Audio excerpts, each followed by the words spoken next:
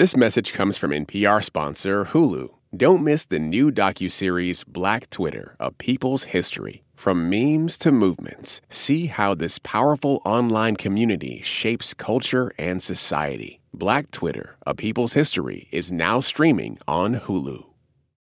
Every year around this time, my inner Larry David comes popping out because of Valentine's Day. Now, I know I'm not original in feeling this way, but Valentine's Day is kind of like the worst of the modern manufactured holidays because it's a day when we're all reminded of ideal love stories, when we're pushed to express romantic love in scripted ways where it kind of just all feels forced. But for most of my life, I think this was just me being a curmudgeon, just being who I am. I don't think I started to actually understand the deeper reasons for why I dislike Valentine's Day so much until a few years ago. I suddenly found myself single after separating from my partner, a partner who I share a child with.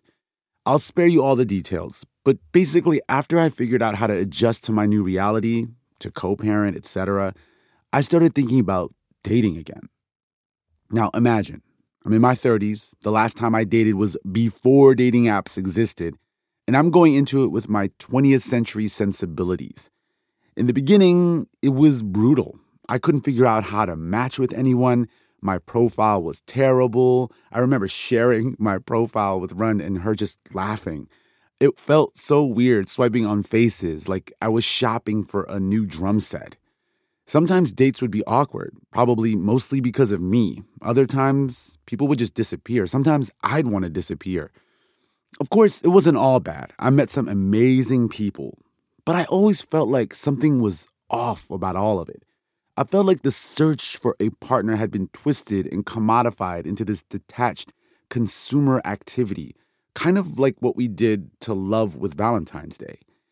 And I really wanted to know if other people experienced it the same way I did. So I thought, why don't we ask all of you, our listeners from all over the world, what your experiences have been with modern love and with online dating. And man, did y'all come through. Let's see, Tinder. No. Not my type. It was kind of just like a fun, like, little hot or not, little game on my phone. Logan. He's Australian. Not my type. Too small. Why is he 6'1"? I like to say I was playing Tinder. Then you think, I have a Rolodex of people that I'm counting on and meeting. I've gone to see The Big Lebowski in Athens with a guy I met on an app. I was just in this forest hiking with this person I just met, and I was like, what the fuck am I doing? But you don't stop to realize that maybe I am just a person on a lot of other people's Rolodexes. It turned into a new form of doom scrolling. Swipe right, 1, 2, 3.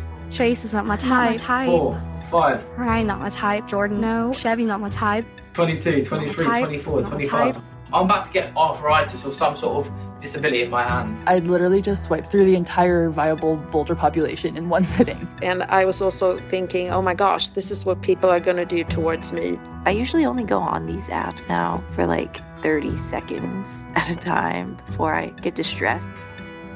So it ends up being just this desert of really shallow initial interactions where you're just basically window shopping people. We heard over and over from you, the listeners, these complicated stories of struggling with dating, with a sense of alienation. And then when we looked into the data, it actually supports those stories. Today, the number of young people in America who are single is the highest it's been in decades. Despite the fact that meeting someone today doesn't require much more than swiping on your phone, people who are looking for long-term relationships are lonelier than ever. It's what Niobe Way, a researcher from NYU, calls a crisis of connection. Naturally, I had to ask, why is it like this? How did love, this thing that's supposed to be beautiful, magical, transformative, turn into this never-ending slog? So I did what I do. I went searching for answers. And I talked to some of the people who are on the cutting edge of studying the past and present of love and dating. On this episode of Throughline from NPR, I'm going to take you on a time-hopping philosophical journey into the origins of modern love.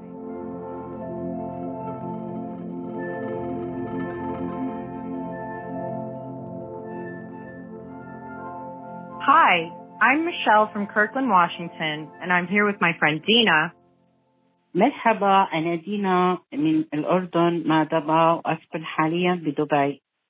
And you are listening to Throughline on NPR.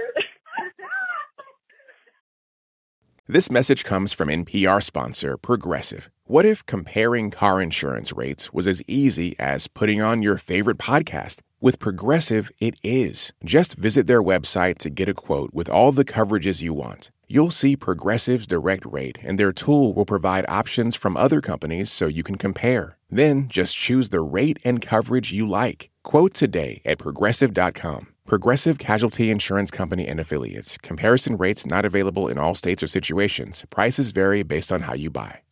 This message comes from NPR sponsor Leesa. Good sleep should come naturally, and with the new Natural Hybrid mattress, it can. A collaboration between Leesa and West Elm, the Natural Hybrid is expertly crafted from natural latex, natural wool, and certified safe foams to elevate your sleep sanctuary and support a greener tomorrow. Plus, every purchase helps fuel Leesa's work with shelters and those in need. Visit Leesa.com to learn more. That's LEESA.com. This message comes from NPR sponsor BritBox. Discover powerful new series like Three Little Birds and BAFTA-winning drama Time, starring Bella Ramsey, Tamara Lawrence, and Jodie Whittaker. Stream the best of British TV only on BritBox. Start a free trial at BritBox.com. Part 1. The Self. Love. Love is an encounter. This is why in English and also in some other languages, not all, like French, you use the term fall. We fall in love. I started my journey into the origins of love with someone whose words have always resonated with me, the philosopher Slavoj Žižek. This is him talking about love on the website Big Think. Let's say you live a happy life. You are lucky, you have a job, you meet regularly with friends. Then all of a sudden, in a totally contingent way, let's say you stumble on the street, somebody helps you to stand up, it's a young girl or boy, blah, blah. And of course, it's the love of your life. What Žižek is describing is the idealized Western version of romance. It's the one where love comes out of passion and random chance. The result can be that your whole life changes. Nothing is the same, as they say.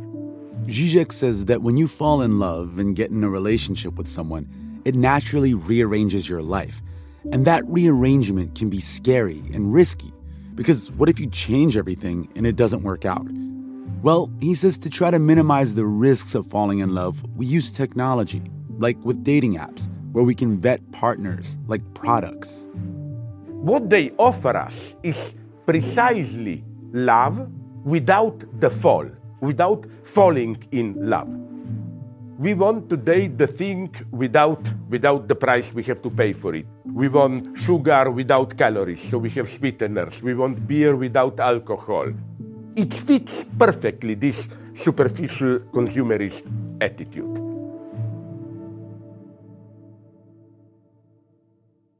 Okay, so I'm not endorsing Žižek or his ideas. In fact, I'm not even sure if I agree with him here. Obviously, we're not all engaging in this consumerist way with love, even if society is pushing us in that direction. But his provocative point brought up some really fundamental questions for me. Like, where does this idealized version of romantic love come from? Why do we simultaneously idealize it and fear it?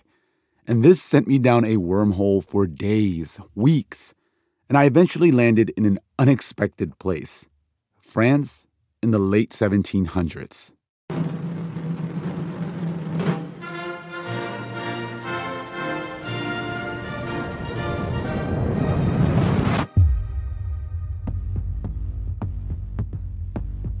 The French Revolution is so massive. This is Andrea Wolf, who wrote the book that took me here.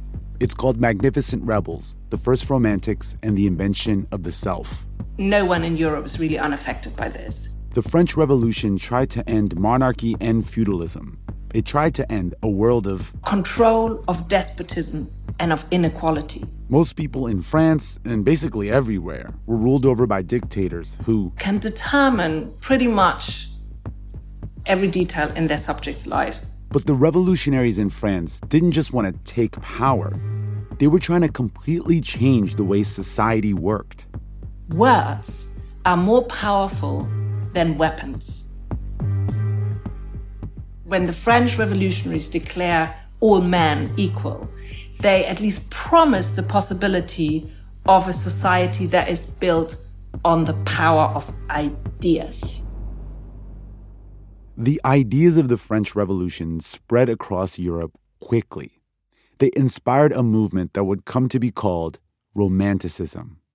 Romanticism was this period in Europe where writers, musicians, and artists started emphasizing the need for individualism and appreciation for the human emotional experience. And that period is where many historians say the original ideas of modern romantic love took shape. Today, authors who wrote in English, like Mary Shelley, William Wordsworth, and Edgar Allan Poe, are associated with Romanticism. But when Andrea Wolf went looking for the original Romantics, she found them somewhere other than France or England. I came across this story about a group of rebellious young thinkers and philosophers who all came together at the end of the 18th century in a tiny, and I mean really tiny little German town called Jena. That's where Romanticism is launched as an international movement. Jena was a small college town. Only about 4,500 people lived there. But among those people, there were world-class writers and thinkers, the who's who of German art and literature. There's the Germany's most famous poet Goethe. There is the famous playwright Friedrich Schiller. You have famous philosophers. You have literary critics. And they're all incredibly young. They work together and they love together. It's just such a mess who's sleeping with whom. And the person at the center is a woman who, let's just say, lived an out-of-the-box life. For me, the most important person in the story, if I can introduce her with all her names, she's called Caroline Michaelis Böhmer Schlegel-Schelling.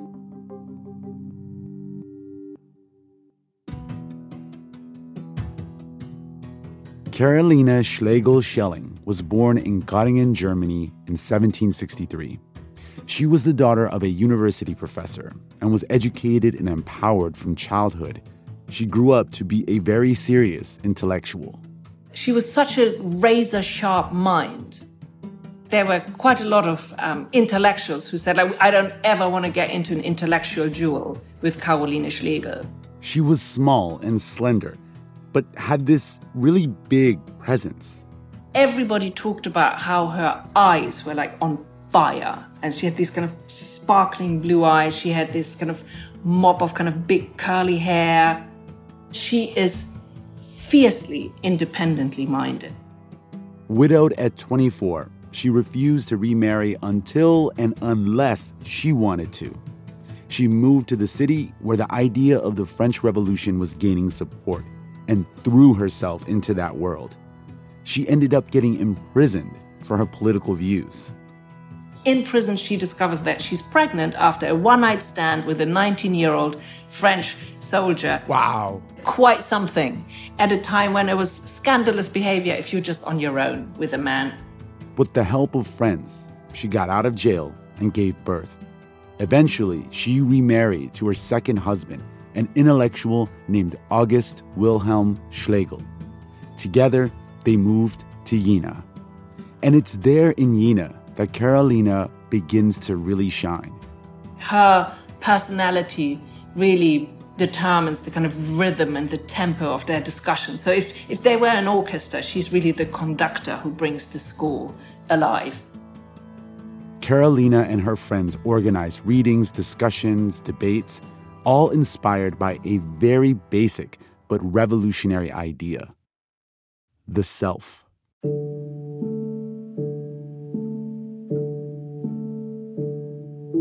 So they live in Jena at a time when there is a very famous philosopher called Fichte. And Fichte is so hugely popular that more than half of Jena's students go to his lectures. So he's the one who puts the self at center stage. My will alone shall float audaciously and boldly over the wreckage of the universe. He basically says that there are no God-given or absolute truth. The only certainty we have is we have the self, and that the world is experienced by the self. A person should be self-determined, never letting himself be defined by anything external. At that time, it was such a revolutionary idea that it's not God or a king who has kind of decided everything. It is us. In Germany, it's called the Ich. Fichte's ideas about the power of the self inspired Carolina and her friends. As they meet in Carolina's salon, every day, every evening, that are the ideas they discuss. They read these lectures because they're published to each other. They discuss it. They talk about what then becomes Romanticism. The Bohemians in Jena took this idea of the self and used it to develop bigger ideas. They emphasized sexual freedom. They pushed against the limits of logic and science. They revered nature and the imagination. And all of this came out in their work. They publish works, they publish books, but they also publish a literary magazine called the Athenaeum, a title that stood for freedom, education, liberty. And Carolina is the editor. So she has an incredible, powerful role behind the scenes. And it is in the Athenaeum, in the pages of the Athenaeum, that they first use Romanticism in its new literary meaning. Carolina also helped her husband, August Schlegel, translate 16 of Shakespeare's plays into German. Those translations went on to become incredibly popular. Meanwhile, the Romantics in England picked up the baton from the Jena Collective. Some of them even learned German so they could really understand their ideas. And it was those English Romantics that really exported the ideas of Romanticism around the world.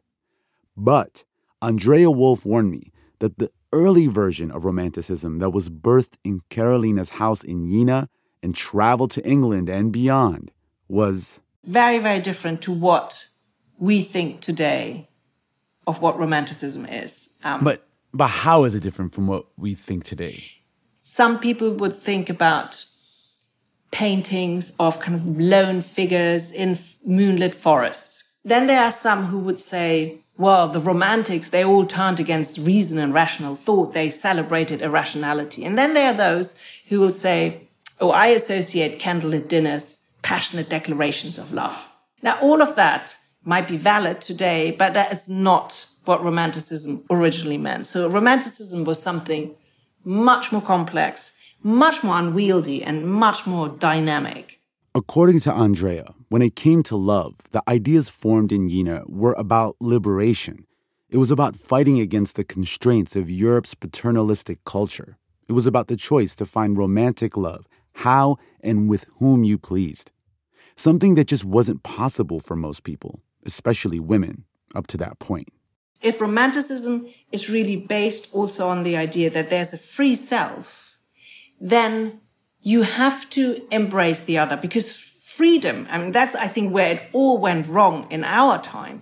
So freedom does not mean you can do whatever you want. For them, free will and freedom always came with moral obligation, with moral duty. So freedom comes with its twin. Right. If you are truly free and yourself, that doesn't mean you can trample all over other people. Not at all.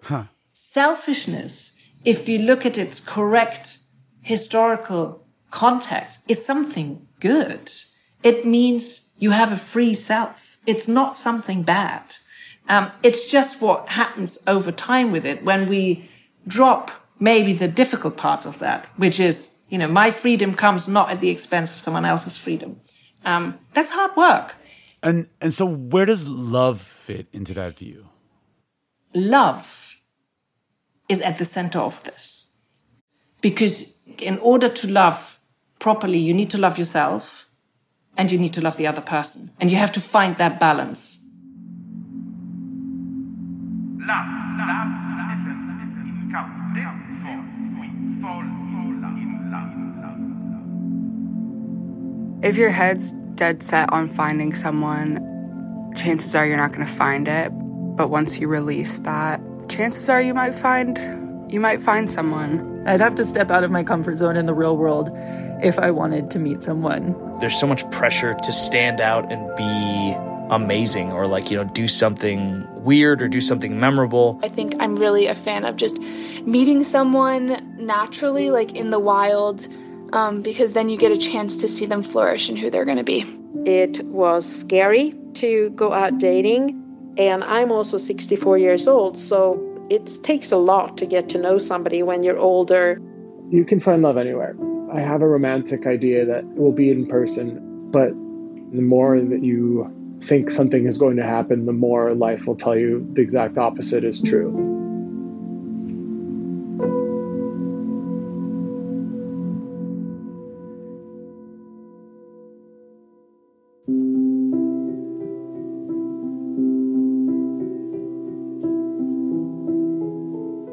The story of the Yina Romantics does not end happily. Carolina went into a deep depression after the sudden death of her daughter from illness. She stopped writing, and soon, one by one, people would start leaving her home and Yina. Eventually, Carolina herself would leave. She died when she was just 46. Until recently, she has not gotten the recognition she deserved as a contributor to the ideas of Romanticism. But what she and her friends created there has had a lasting impact for centuries. If you look at it, these ideas of a liberated self grow out of communal being that comes out of a group who truly believe that we have to work together. So for me, the group in Yina really gave wings to our mind. But how we use those wings, that's up to us today. Coming up, how the ideas of Romanticism have evolved and twisted into love as a template, from Shakespeare to rom-coms.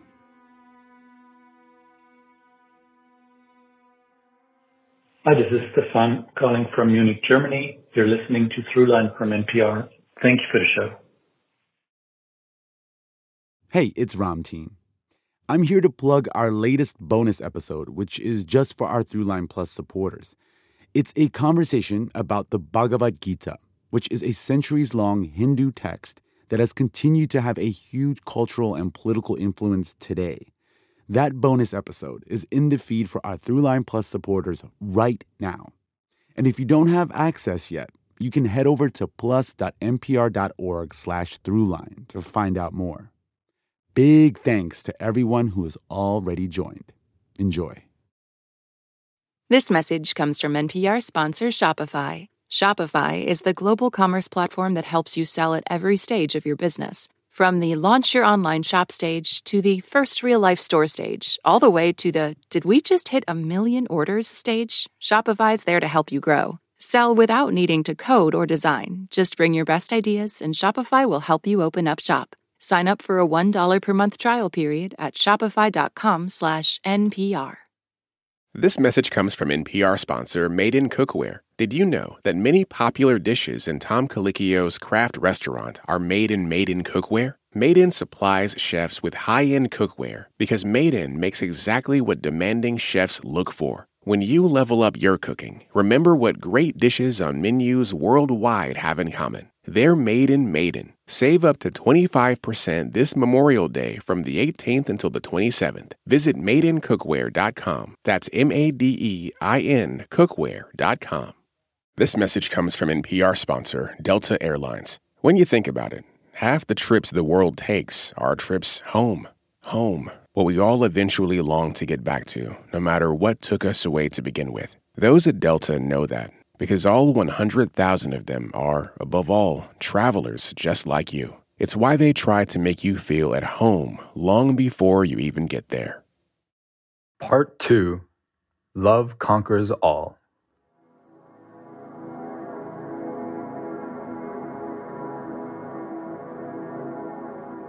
When I met him, I just knew.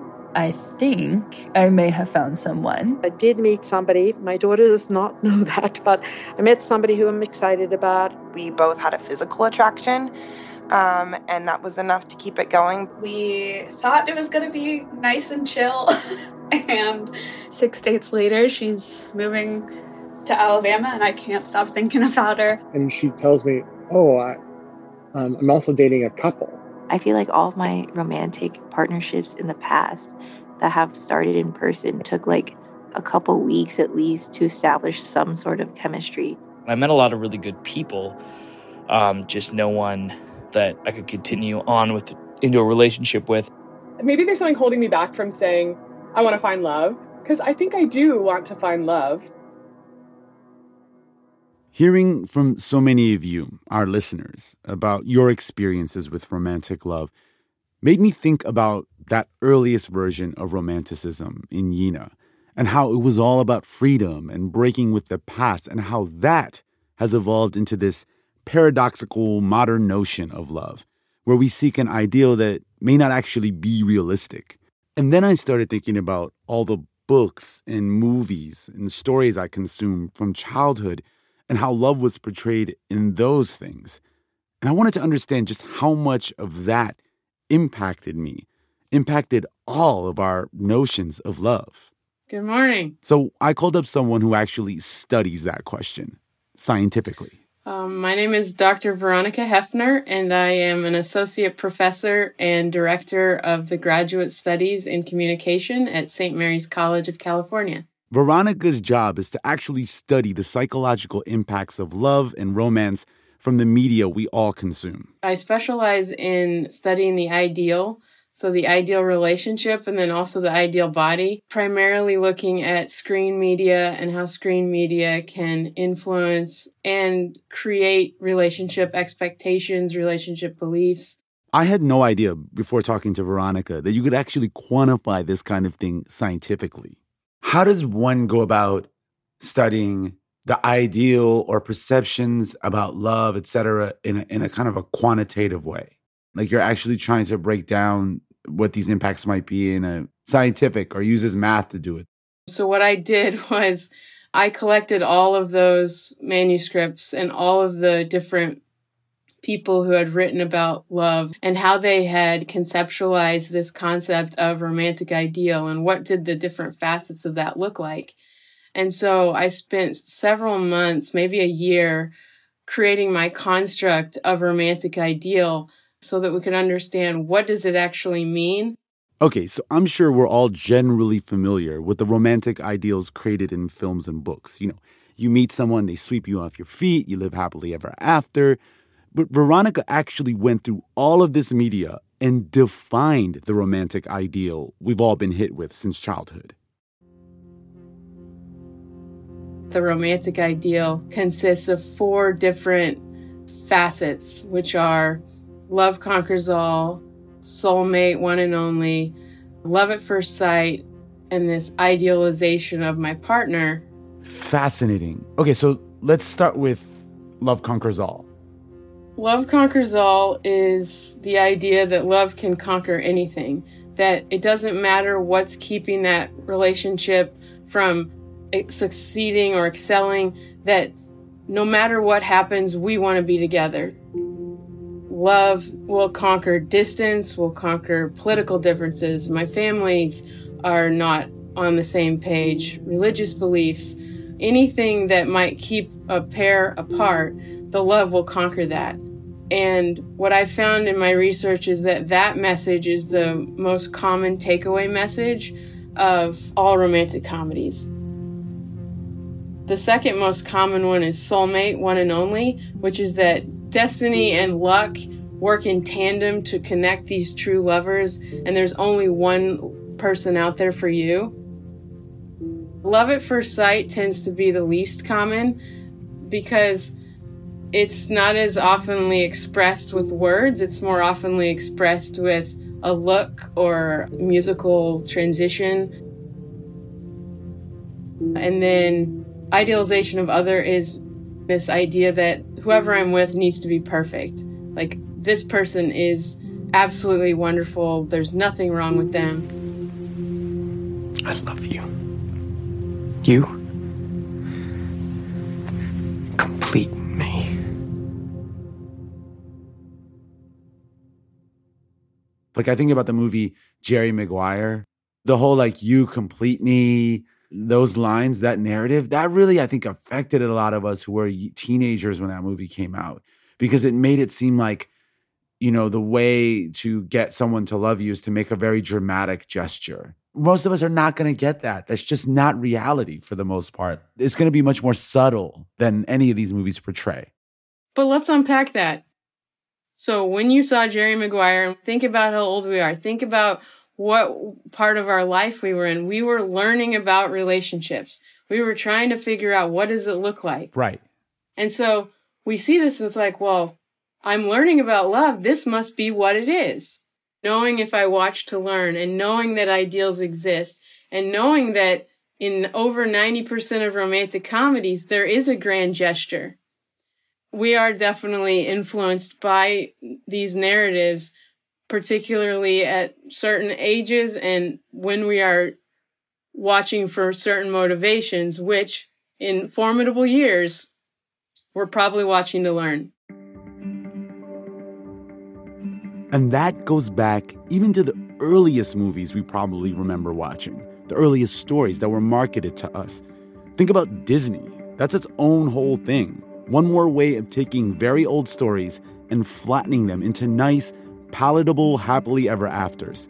But Veronica's work shows that even if we know that's happening, even if we understand it on some level, all those hours of watching all those stories can have a lasting impact. So I did a study on this where I created some hypothetical online dating profiles. And I made everything identical across the profiles to reduce the variance. But the only thing I changed was in the descriptions, whether or not they mentioned an ideal concept. So, like if they said, I'm looking for my soulmate, or I try to be the perfect girl, I'm looking for the perfect guy. And what I found was that the profiles that had those tidbits of romantic ideal statements in them were rated more attractive than the dating profiles that didn't mention that. And then I found on top of that, that the people that found those profiles the most attractive were the same people who were consuming more romantic screen media outside of this experiment.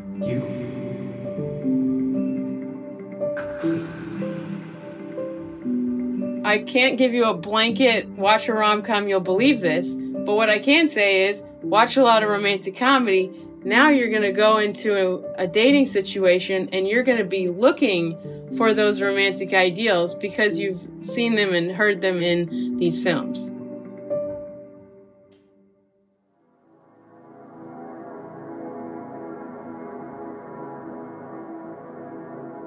So we met for the drink and ended up hanging out at that bar for hours, just talking. And kind of just like went out and had this like wonderful night, like exploring Stockholm with her. I did actually end up hooking up with this man last night. I regretted it. I do. I don't know why I did it. I'm like catching myself grinning at my phone like a fool when he texts me, and I haven't felt that way in years.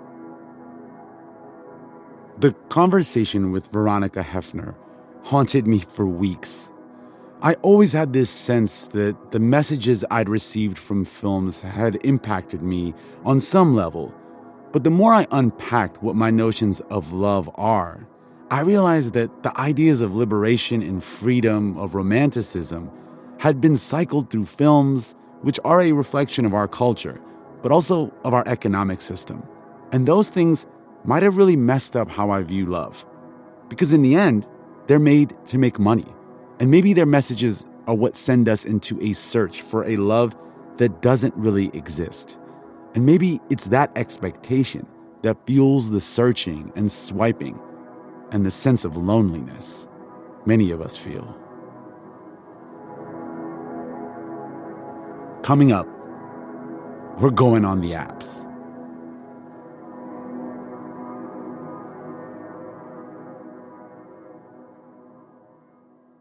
Hi, this is Jeremy Whitford calling from Durham, North Carolina, and you're listening to Throughline from NPR. This message comes from NPR sponsor Arctic Wolf. Their researchers have released the Arctic Wolf Lab's 2024 Threat Report. Why will 2024 be a volatile year for cybersecurity? Learn more and get your copy now at arcticwolf.com/NPR. This message comes from NPR sponsor Mint Mobile. From the gas pump to the grocery store, inflation is everywhere. So Mint Mobile is offering premium wireless starting at just $15 a month. To get your new phone plan for just $15, go to mintmobile.com/switch. Part 3. When Harry swiped on Sally. Okay, at some point while I was making this episode, I sort of lost my mind and couldn't stop imagining what all the past romantics would have made of dating apps today. I know, I torture myself with thought experiments, but I became obsessed with comparing what my experiences were on the dating apps with other people. So it seemed like an obvious choice to ask our resident Gen Z producer, Anya Steinberg, to report on the apps. But I found out quickly there was a problem. I've actually never been on the apps before. Really? Yeah. How old are you? I know. I've only ever been on an app when I'm like watching my friends swipe over their shoulders, and it's super entertaining. But the world is completely foreign to me. I've never set up a profile. I've never downloaded one. And so, you know, I'm a serious journalist. So of course. I thought if I'm going to understand what it means to date in the world of algorithms, I need to talk to someone who knows. So she turned to an app she did know, Instagram, to find people who had been on the apps that could give her kind of a lay of the land. It took me about 20 minutes to make this because I'm so bad with technology. I was trying to put together just like a text box and a picture. But I put out a call out on my story and I said, basically, like, do you have a story about a dating app? I want to hear it. The good, the bad, the ugly. Anything you want to say about them, my DMs are open. So what was the response like? It was crazy. My phone was blowing up all day, pretty much immediately. Really? And out of all the people I talked to, there was one woman who I feel like what she said about it really stuck out to me.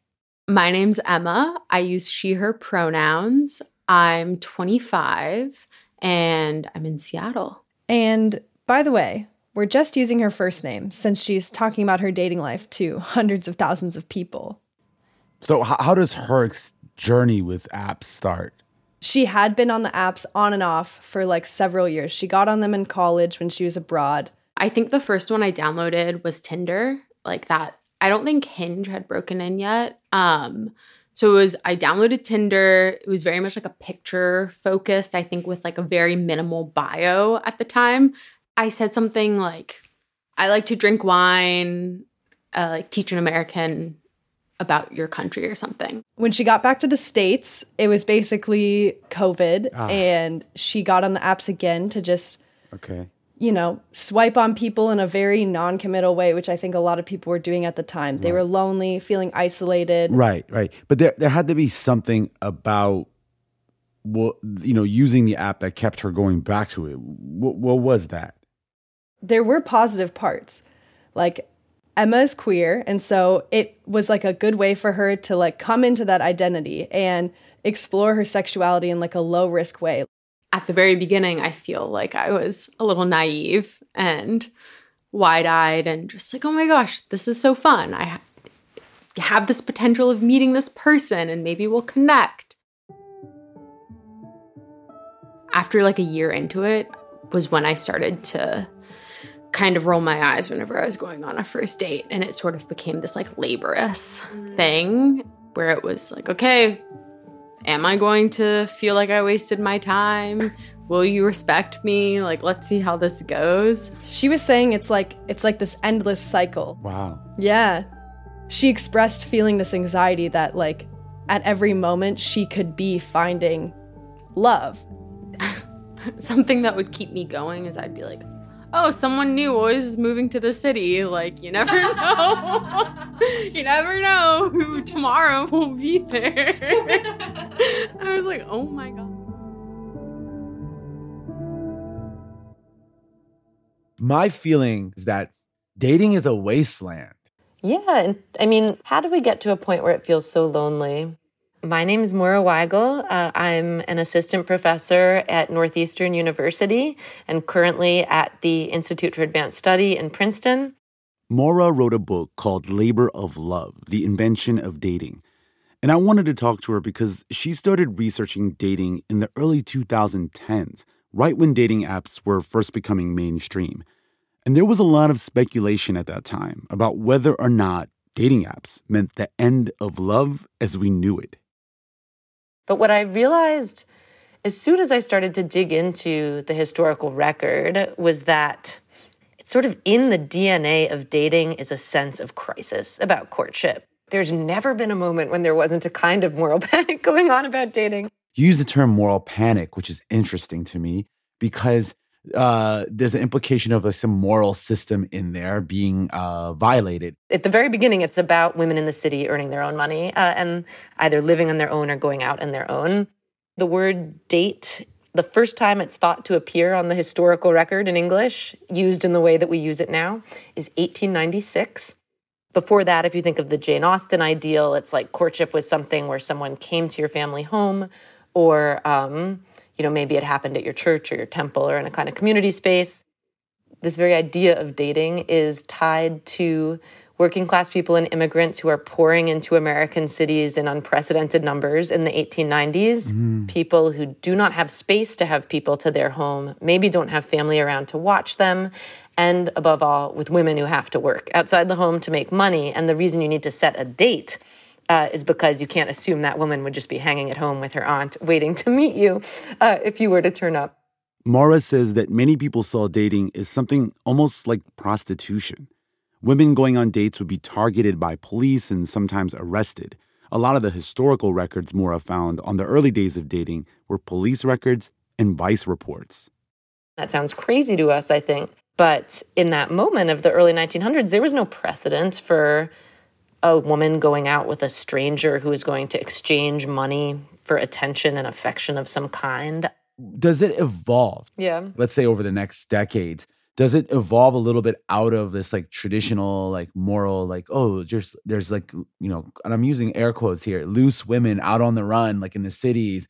Does it evolve a little bit more into some other kind of traditionalist critique of dating? Yeah, constantly. It really co-evolves with consumer capitalism and youth culture.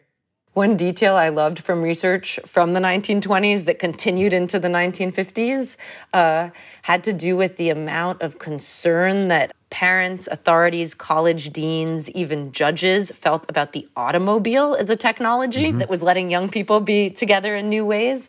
And there's a whole book that was about young people socializing and a lot about dating, but it had a long section on the car and the fact that it was dangerous that this new technology let young people move around and spend time together. You flash forward to the 1950s, there's a total panic about this practice of so-called going steady. This type of discourse was really only concerned with heterosexual couples. There was a parallel moral panic at the time over homosexuality, one that led to queer people being arrested or fired from their jobs. But the panic over teenagers going steady was really centered around a fear of young men and women seeing each other casually, and maybe even having premarital sex, all without the end goal of marriage. The rise of people going steady went hand in hand with the economic boom of the 1950s, a time when life, at least for white Americans, was more prosperous than ever before.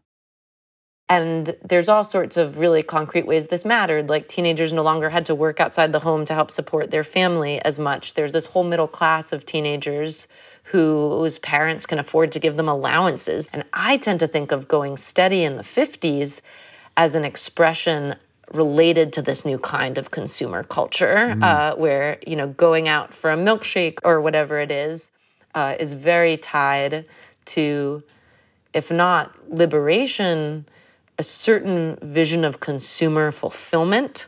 The mythology is that that is available to the entire middle class, to a mass audience. It's this idea that everyone could afford to go out for a milkshake. Right, yes. I don't think history works exactly like someone in the background planning that, but it is an engine for mass consumption going steady. I'd say you can make similar arguments about online dating in the sense that dating is like the democratization of access. And I don't use excess in a bad way. I mean it like in a material way. Like it's an excess of like sexuality and romance and these feelings that used to be only available to the people who are very rich. Now it's like, you know, Becky and Brad can go out for a milkshake and like make out, you know, at the drive-in movie theater. In a way, that kind of leads us to today. And let's talk about the rise of online dating, at least on the phone. Once dating or access to potential partners became something you could access on this device you had with yourself at all times. What does that transition do from an economic and also social perspective? The transition to the mobile phone app was crucial in a couple ways. When the internet stops being this other place that you like go through the portal of your computer, you know, it stops being cyberspace and increasingly is just interwoven with every single aspect of physical reality in everyday life. You start seeing apps like Grindr, I think in 2009. These apps allowed LGBTQ people to meet others in their area, which if you lived in a place without gay bars or where you may have felt unsafe to be out as queer, that was revolutionary. Soon, apps like Grindr had mainstream copycats. In 2012, Tinder and Hinge launched. Then, Bumble followed in 2014. Dating becomes this thing you can do on your phone all the time, just like you do everything else all the time on your phone. You know, just like you order food through your phone. It's sort of where everything happens, and it's where dating happens too. And I think that has a lot of different cultural consequences. Like, we could think about how the way that this technology disembeds social relationships. Can you talk more about that? Yeah, like in a way, we could think about this longer history as the history of disembedding. That it's like, okay, Jane Austen, parlor, you're in a very tight-knit familial space. Then think about that migrating into your neighborhood bar or like your college campus or your workplace. That encounter is like integrated in other social relationships. But what apps do is they disembed us further, right? Like now you can just meet someone ostensibly outside of any social context like that. So there's something sort of very disorienting about that. I do think there's something weird and dystopian about putting us into our own little separate pods that are these devices and an algorithm essentially linking us up into these mating pairs.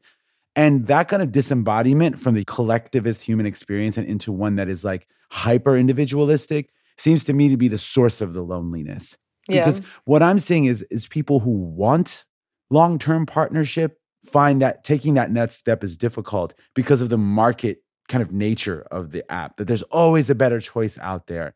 There's this paradox of choice element. It's funny, I'm a German speaker, and there's a saying in German, Qual der Wahl, which means like the pain of choice, which we don't have a good phrase that rhymes like that for in English. But at risk of stating the obvious, the economic incentives of a dating app are to keep users playing the app, not to get off the app. And so there's a sort of fundamental misalignment there. Can you talk a little bit more about what that economic incentive is to keep people on the apps and like how that works? So how apps make money, for the most part, is that they gather data on users, which they can either package in various ways to sell to advertisers, or they can convince investors that it's useful for some other purpose. I mean, we all know this about Facebook now, right? Like the customer of Facebook is not the user, it's advertising companies. The customer is the product, basically. Our social interactions are the product.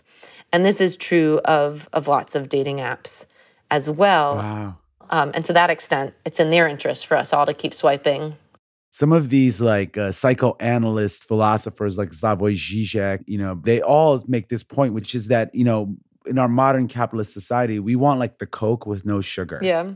We want these things that feel good without the cost they come with. And I think it's also risk minimization, weirdly, meaning that like many people are happy to get attention on their apps without having to make the cost and the effort of like getting dressed and going out and meeting someone and risking being rejected, etc. That it kind of pushes us in a weird way to be less, to experience less romance and less pressure, even though that's what the stated purpose of them is. I think there's certainly an element of truth to the sort of pessimism that what ends up happening is that people have a sort of simulation of experience that actually not only doesn't lead to what they supposedly want, but actively prevents it. I feel like a kind of type I encountered a lot in my research was the person, usually male, although not always, who had assembled like an Excel table and was like, I'm going to go on 12 dates a day on the weekend and like amass all this data, and was like, seemed sort of unable to actually be present with anyone in a way that would enable him to form the kind of connection he said he wanted. So yeah, I think what interests me now is seeing like what people can do beyond this depressing, narrow, like shopping for a date mindset, beyond the efficiency mindset. Yeah. There was a day when I was doing research for my book where I just happened to interview a Harvard Business School professor who now has tenure and a sex worker on the same day. And it was funny to me because they both said the exact same thing. And I was like, here are two people who have, let's say, different empirical backgrounds, have like deep knowledge about dating and how people make matches. What did they say? They both said the algorithm doesn't work. It's like the algorithm can be useful for sorting out people who like have some deal breaker where it's never going to work with that person. But after that first level sorting function, the algorithm is not very good at figuring out who's going to click. And that rings true to me. As you said, we're animals and we have a lot of mechanisms for figuring out who we like. And apps have figured out how to encode only a few of them.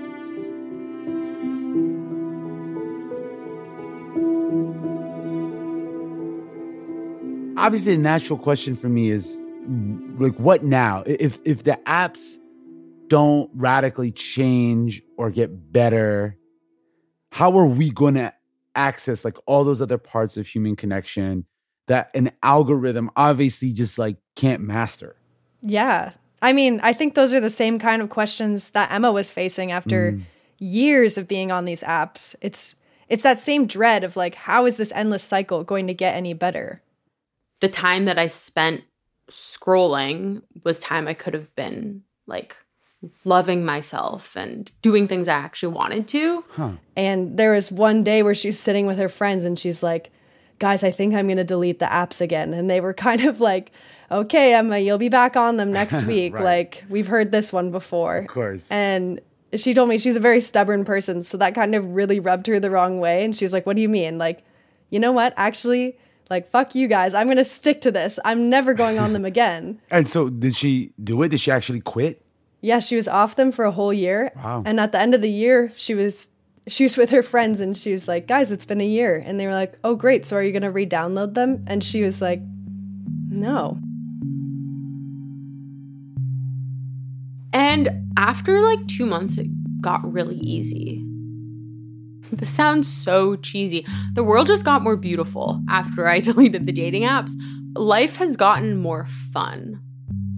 People would ask, are you putting yourself out there? And I'm like, well, I'm not, but like I'm existing.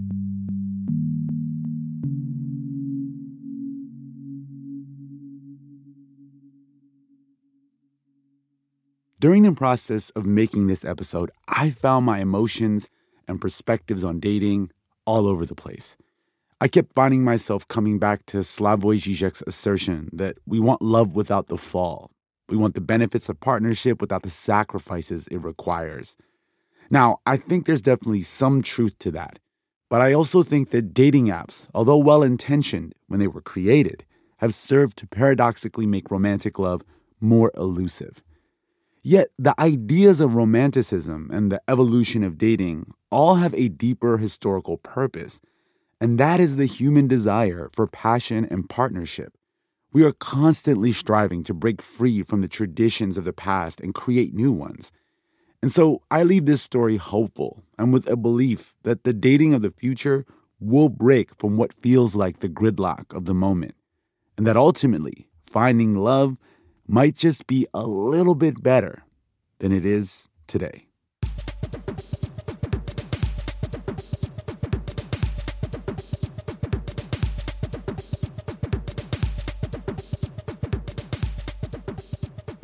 And that's it for this week's show. I'm Randa Abdel Fattah. I'm Ramteen Arablouei, and you've been listening to Throughline from NPR. This episode was produced by me. And me, and Lawrence Wu, Julie Kane, Anya Steinberg, Casey Miner, Christina Kim, Devin Katayama, Peter Balanon Rosen, Thomas Liu, Irene Noguchi. And a huge thanks to the many of you who responded to our call out about love and relationships in the digital world. We absolutely couldn't have made this episode without you. Thank you to Big Think for letting us use their interview with Slavoj Žižek in this episode. Fact-checking for this episode was done by Kevin Bokel. The episode was mixed by Josh Newell. Music for this episode was composed by Ramteen and his band Drop Electric, which includes Anya Mizani, Naveed Marvi, Sho Fujiwara. Thanks to Johannes Durgi, Kara West, Edith Chapin, and Colin Campbell. And finally, if you have an idea or like something you heard on the show, please write us at throughline@npr.org. Thanks for listening.